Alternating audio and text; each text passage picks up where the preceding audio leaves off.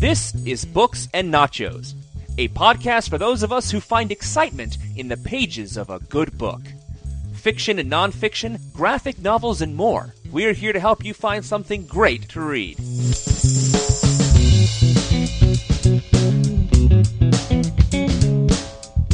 Hello and welcome to Books and Nachos, the Venganza Media podcast about all things in print. I'm your host, Stuart in LA, here to tell you the war is over. We've reached the end of this three-part series covering an extended Alien Universe storyline that had xenomorphs taking over Earth. In fact, the 4-issue comic released by Dark Horse at the end of 1990 has been collected entitled Earth War. But if you're sticking with the novelization, the one that came after Alien 3 but took on these adventures and incorporated it into the same universe, that war is called Female War. And it's probably a better name for it, honestly, although it makes it sound like a PMS thing.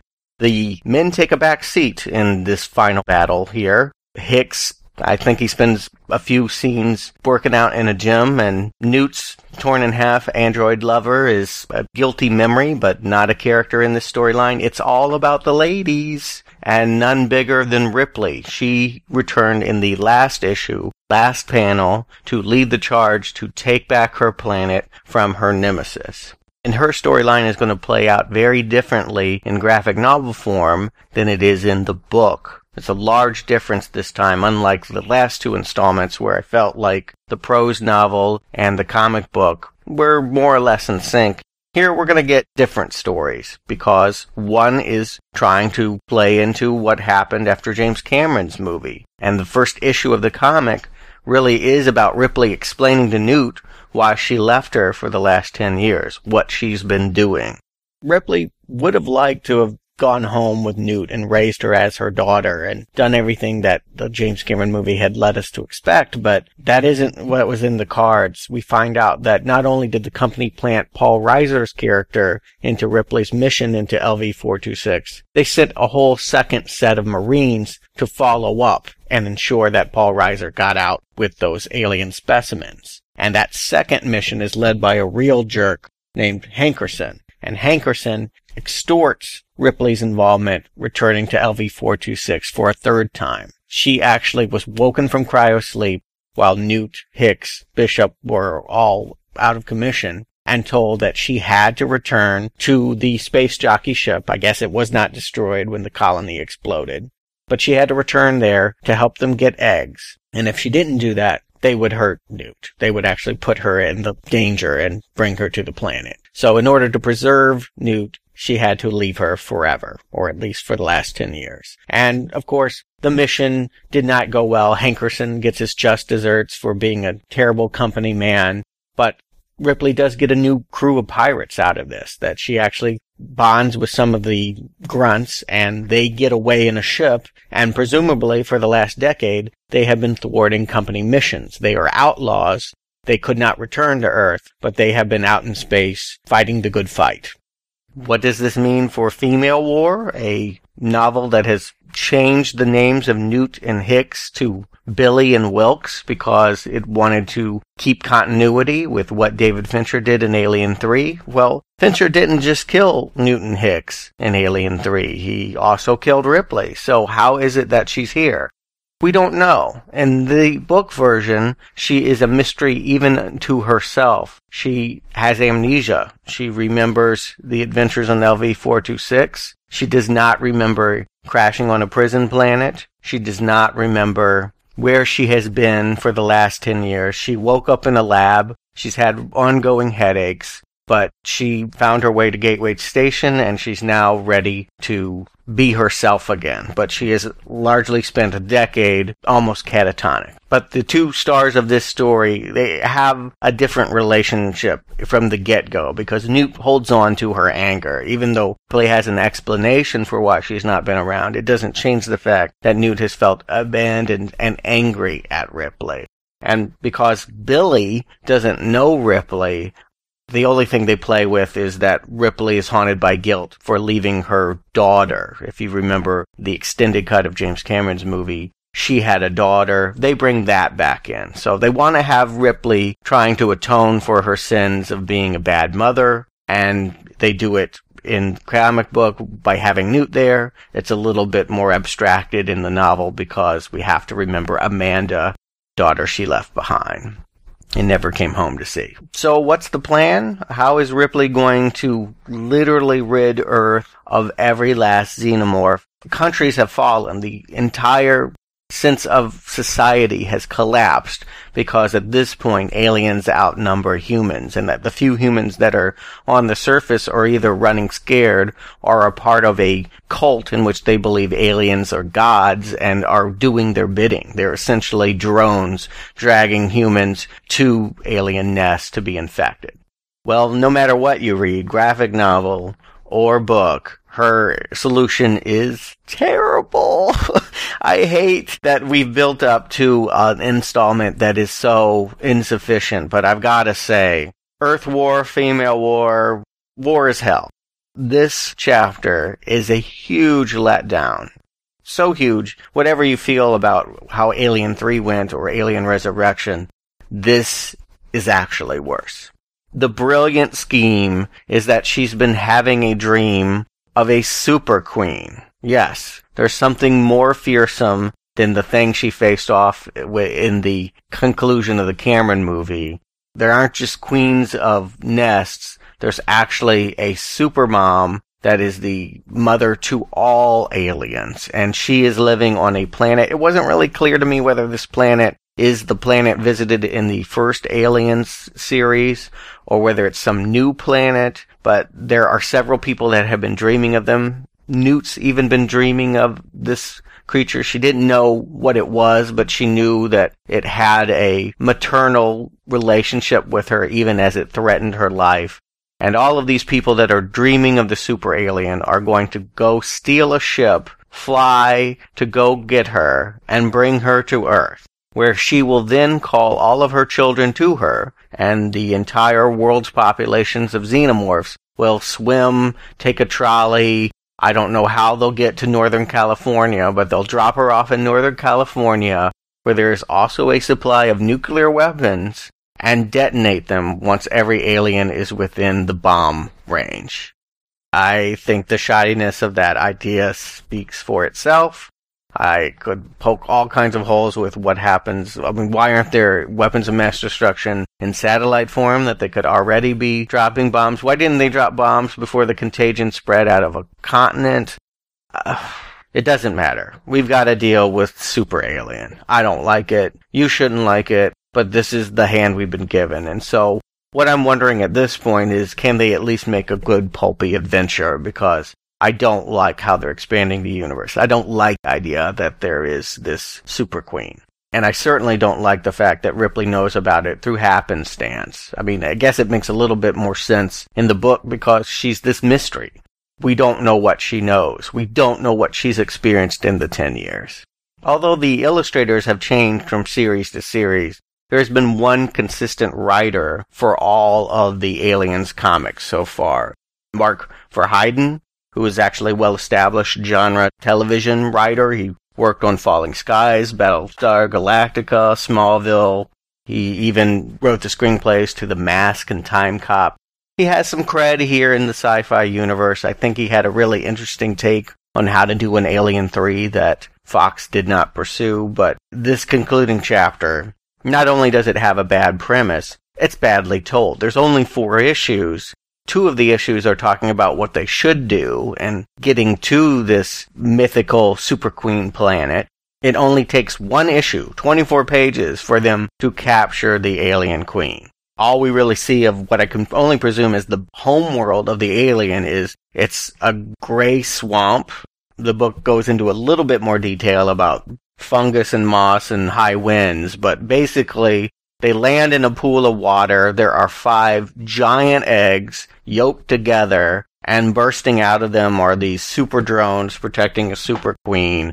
Of course, it falls to Ripley to actually wrestle the super queen in an outfit based on the cargo loader suit she had at the climax of Aliens, the one that she used to throw the alien out of the airlock. Well, here she's outfitted everyone in a new design of that thing, and they're all punching aliens and grabbing them, and she, of course, manages to get that bitch thrown into their ship. She actually had a cargo hold of a ship protected by layering it with alien skin, so even if it bleeds its acid blood, the ship will resist all of her defenses, and they can take her safely back to Earth in the Kurtz. Sort of a loving nod to Apocalypse Now and the Joseph Conrad story in which it's based. Kurtz was the character played by Marlon Brando. It was the focus of Martin Sheen's mission, and they've been playing with that imagery throughout.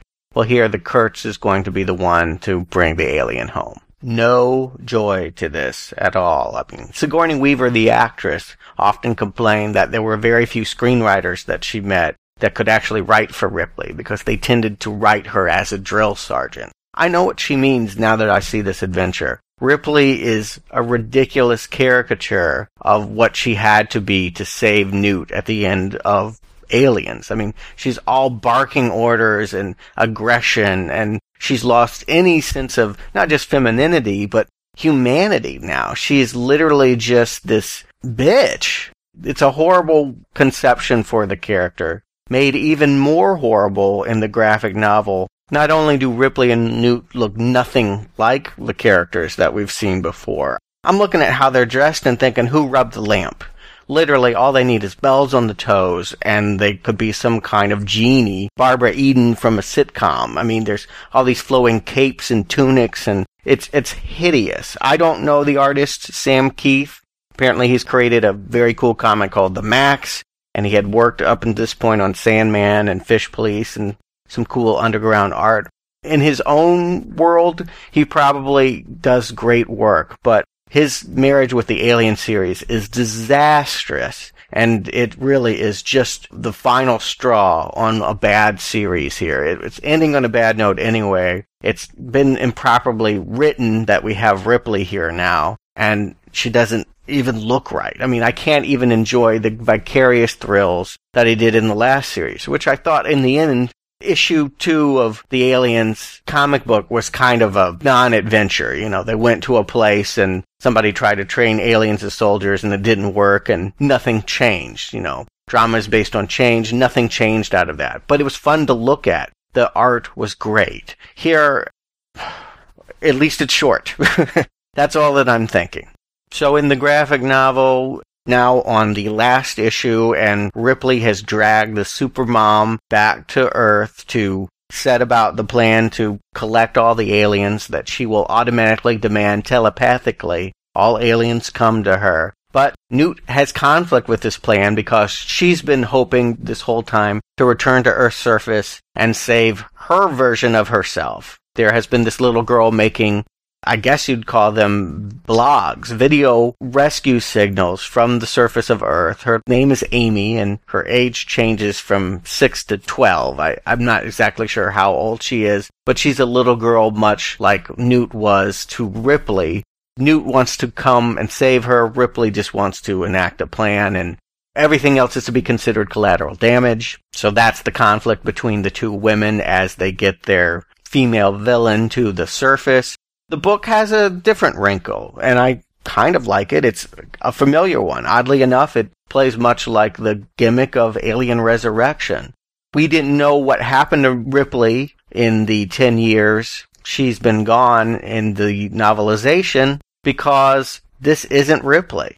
After her battle with the Super Queen, she goes to the med lab, and they find out that she is the most perfect replica of a human being that has ever been encountered, but she is an android. This is not Ripley. This is Ripley-Bot. And Ripley doesn't know why the company created her, but she did die on the prison planet. She did take that plummet. She did take the alien with her. All of that stuff that happened in the Fincher movie is true, and now the company has created a robot replica. I don't think it was to extract the alien from her stomach like Alien Resurrection did. She's a robot after all and not a clone. But Ripley now feels like she's a danger to the mission, that at any point hardwired inside her brain could be a company program that means it will be about preserving the alien and not destroying it. And so she wants to withdraw from the mission. She no longer feels capable of leading it.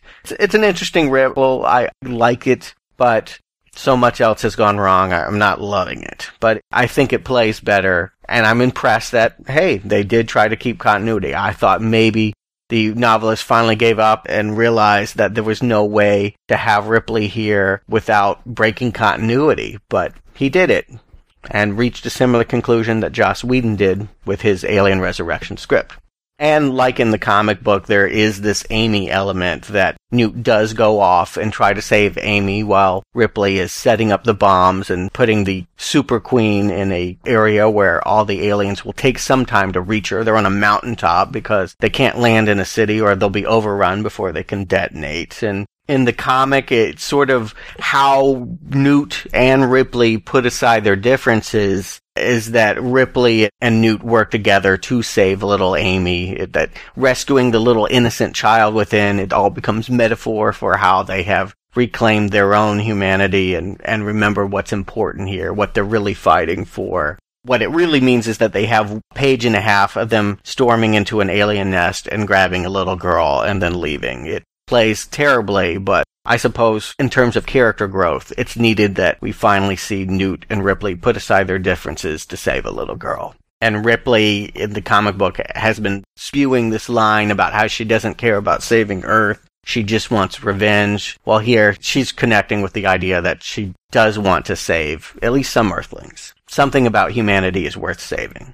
But everything else happens so fast and according to plan that it really, again, we have all of Earth rescued from the xenomorphs in one issue, and it couldn't be less exciting. I mean, it's sloppy. You know, they try to play up the drama of the super mother and how she tries to get inside their heads and control their minds and make them do her will, but it doesn't really work like that. It plays like a replay of the airlock scene at the end of the Cameron movie. It really is a bunch of bitch slapping and grunting and, you know, women wrestling women, and it's a come down. Not just from James Cameron's Aliens, not just from David Fincher's Alien 3, or even Alien Resurrection.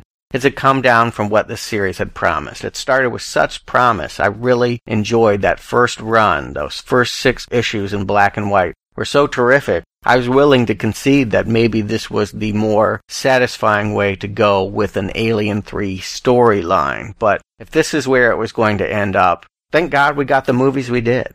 The ambition of trying to save Earth after it had been overrun, I didn't even need this as a storyline. It wasn't my expectation. I don't love Ripley because she is the only one that's able to kill an alien. I think that this was the wrong tack. I think if you're going to bring Ripley back, yes, you did need to deal with her relationship with Earth, and we did want to see her get here. But the idea that she can hit a button and wipe out every alien that's on the planet's surface because she threw the Super Queen down on the surface is lame. Really lame.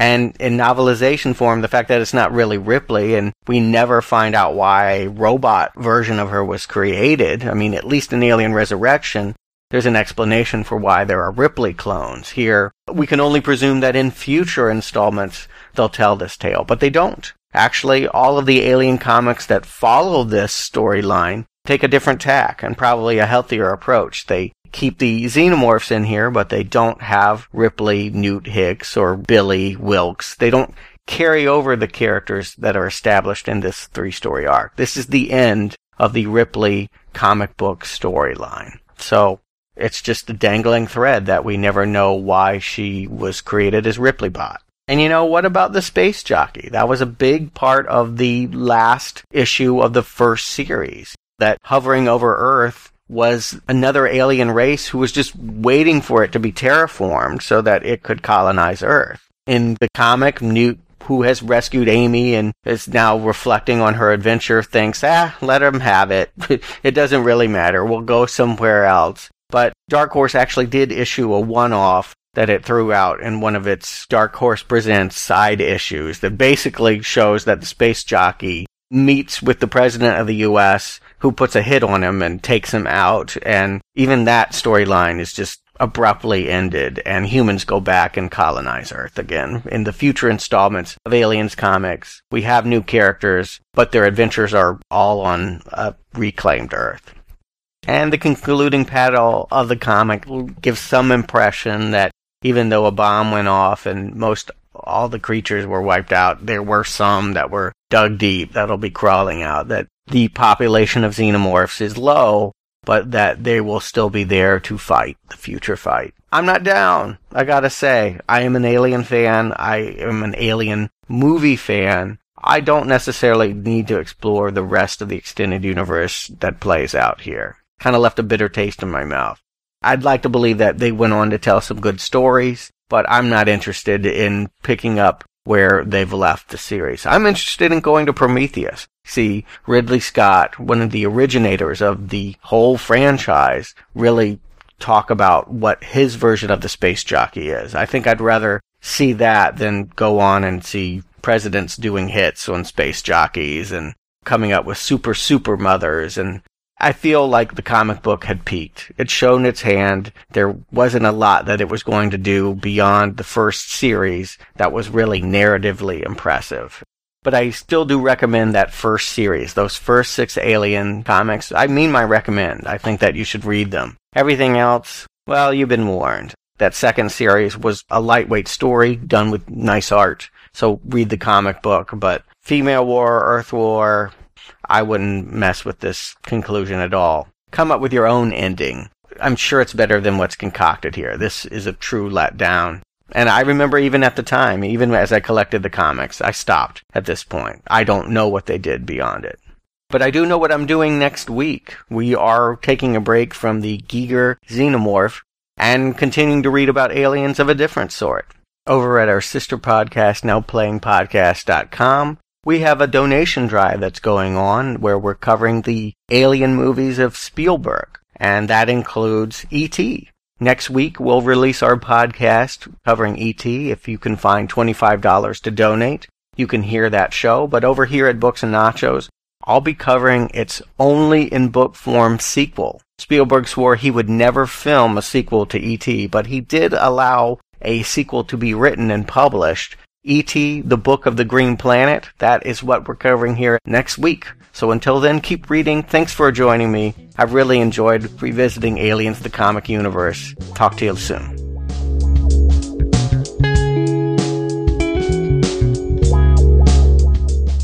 Thank you for listening to Books and Nachos. If you enjoyed this podcast, please leave us a review on iTunes, and you can catch back episodes at our website, booksandnachos.com. The music for Books and Nachos is The Right Prescription by Chai Weapon, which can be downloaded at podsafeaudio.com. Books and Nachos is a Venganza Media production. Copyright 2012. All rights reserved.